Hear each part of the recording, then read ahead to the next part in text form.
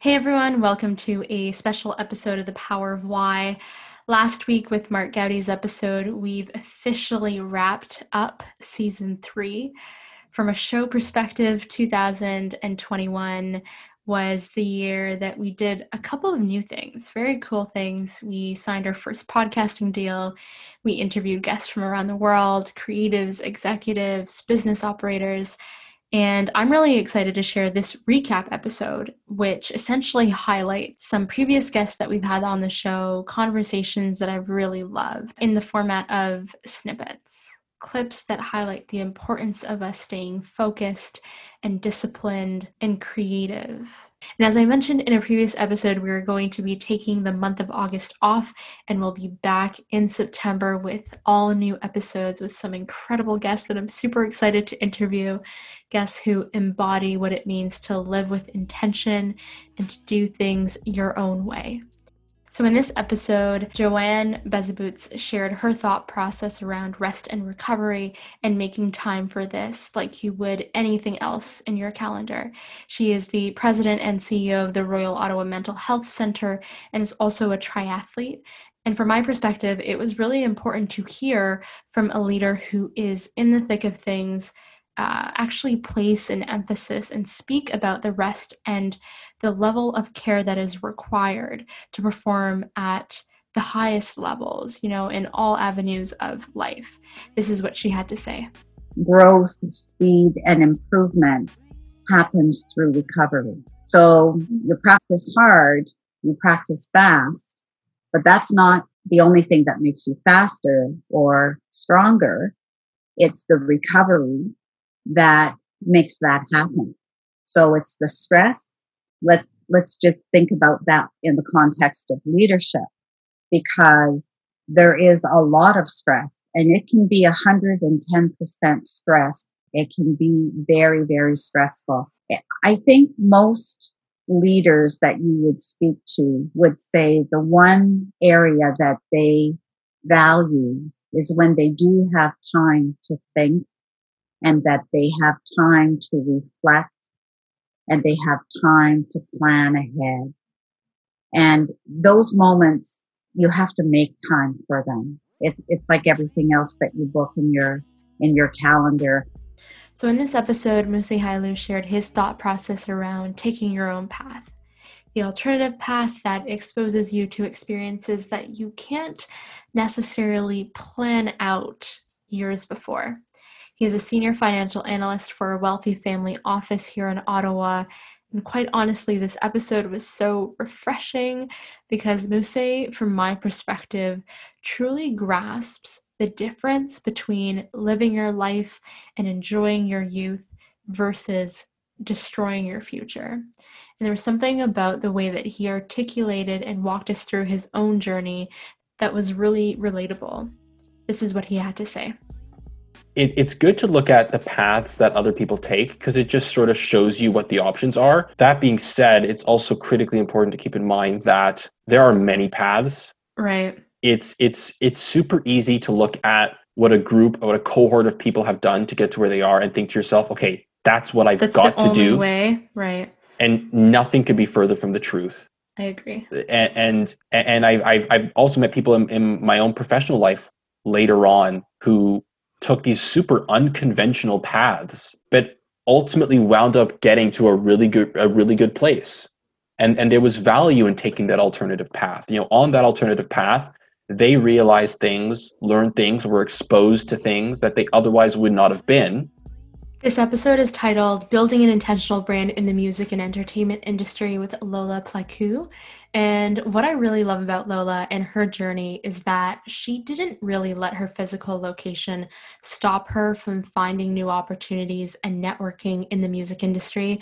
Lola is the founder of Lola Media Group and Girl Connected, which is a mentorship program for young women who are interested in entering the music and entertainment industry. She's worked with many artists, including The Weeknd, Belly, French Montana, Big Sean, Travis Scott, and many more. And this is what she had to say about being of service. I loved building, and I loved being of service to other people's success. So it's like, if I'm meeting you and I think you're a talented musician, because obviously I'm here interviewing you, is there an opportunity where I can help build your brand further, whether booking you for a show or booking you for a party or bringing you to a completely new environment that maybe you haven't been in before? How can I utilize the relationships I have on this side of the border in Canada to an artist that maybe hasn't been in Canada yet at the time, right? So I wanted to be in rooms and I wanted to travel to meet the team so that I could align myself with those people. In this next episode, I spoke with Vanessa Griffiths. This episode is titled How to Get Comfortable Living Outside of Your Comfort Zone. And in it, Vanessa shared her experience in the marketing space. And what I love about Vanessa is how relentless she is about doing things that are outside of her comfort zone. Vanessa is the co-founder and CEO of GiftBetter, which is a corporate gifting company, and she's definitely someone to watch. She comes from a deep knowledge base of digital marketing and has worked in so many different industries, from tech to music. This is what she had to say about storytelling and understanding your customer's problem. Marketing 101 is like, who is your customer? Build a brand or a customer profile, right? And that's step one. Step two is understanding their problems and their pain points. And typically, like in my opinion, I'll say, is like good businesses come out of solving those pain points.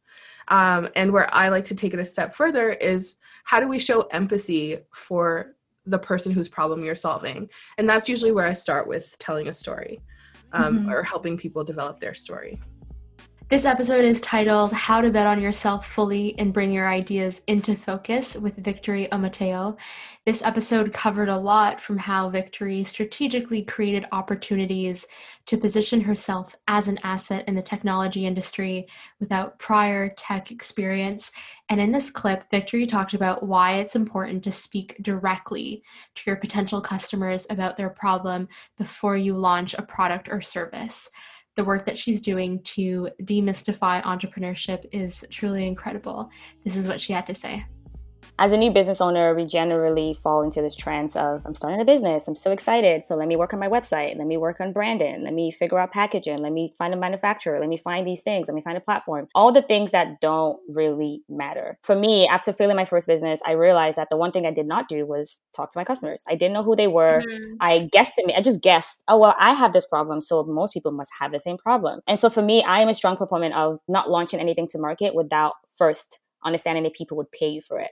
And one of the blueprints that I do teach in my program is that whole entire, like the first couple of modules are really focused on understanding who your customer is and validating your offer before you tell anyone about what you're trying to sell.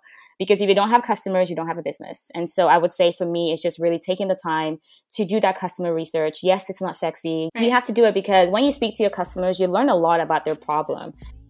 This episode was not from season 3, but I had to include it because Trishala Pillai is a testament to the power of going after your dreams and turning your dreams into reality. I met Trish through LinkedIn, and over the years we've built a beautiful friendship, and I know that you will enjoy her thoughts on purpose and being intentional and operating from a space of clarity. This is what she had to say. Sometimes you pursue experiences that do not align directly with your values. And that's when I feel the sense of like, just like a lack of harmony. And I feel like I'm preaching and what I'm, practicing and acting are just like totally operating in a different realm and sphere. And that makes me feel quite conflicted and unhappy and like not fulfilled at all. And so for me, in terms of like what it means to live a life on like deliberately and really like be purposeful, comes back to like what's really important to me as a person. What kind of life do I want to lead and person do I want to be? And then you kind of design your life around that, in terms of like your professional experiences or where you want to live or how you want to live. This episode is titled How to Set Boundaries and Develop an Abundance Mindset with Paula Whitelock.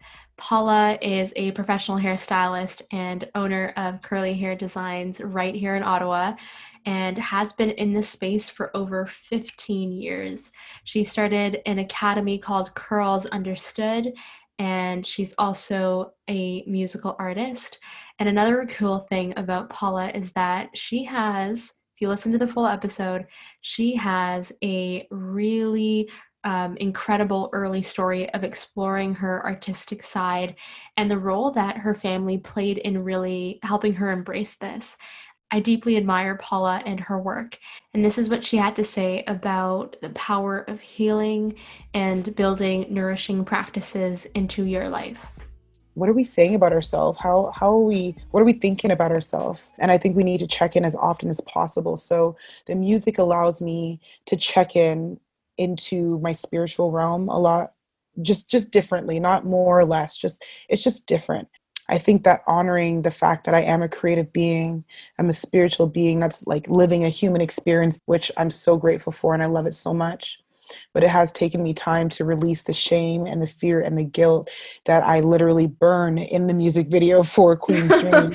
Yeah. You know, like we hang on to a lot of stories and we hold that energy and those experiences in our body, sometimes for a lifetime. And as I work on those types of practices in my life on a regular basis, I'm constantly seeking release.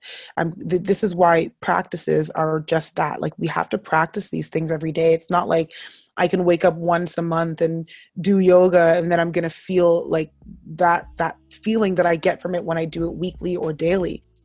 This episode is titled You Have to Really Want It, and Navigating the Traditional Publishing Industry with Natasha Roy.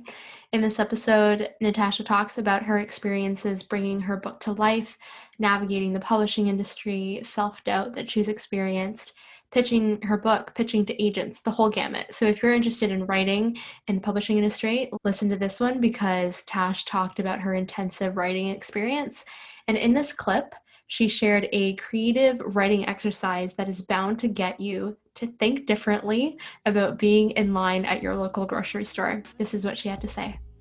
Take a scenario like something simple like waiting in line in a grocery store and take each character and write out how that character will respond in that situation. Would your character wait patiently and be nice to those around them? Or would your character start fist fights with everyone in line?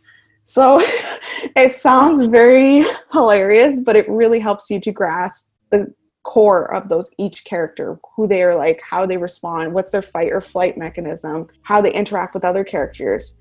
This next episode is titled Creative Storytelling, Internet Companies, and Not Doing What You're Supposed to with Erin Blasky. Erin is a fractional CMO and marketing advisor to startups and scale-ups. A connection that I'll draw between Erin and Vanessa is their relentless curiosity and drive to start things, try shit out. And in 2004, Erin founded one of the first virtual assistance businesses in Canada. And through that, she served over 300 companies. This is what she had to say about how she built practical skills early in her career and how she developed her personal brand.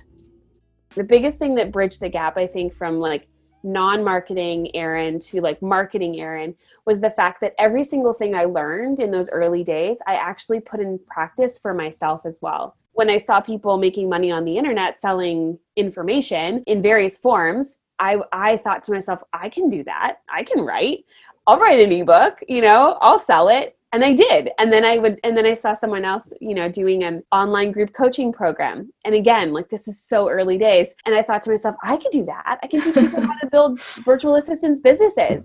So I did a whole day course and, ended up making a fair amount of money just from doing like passive revenue style kind of products.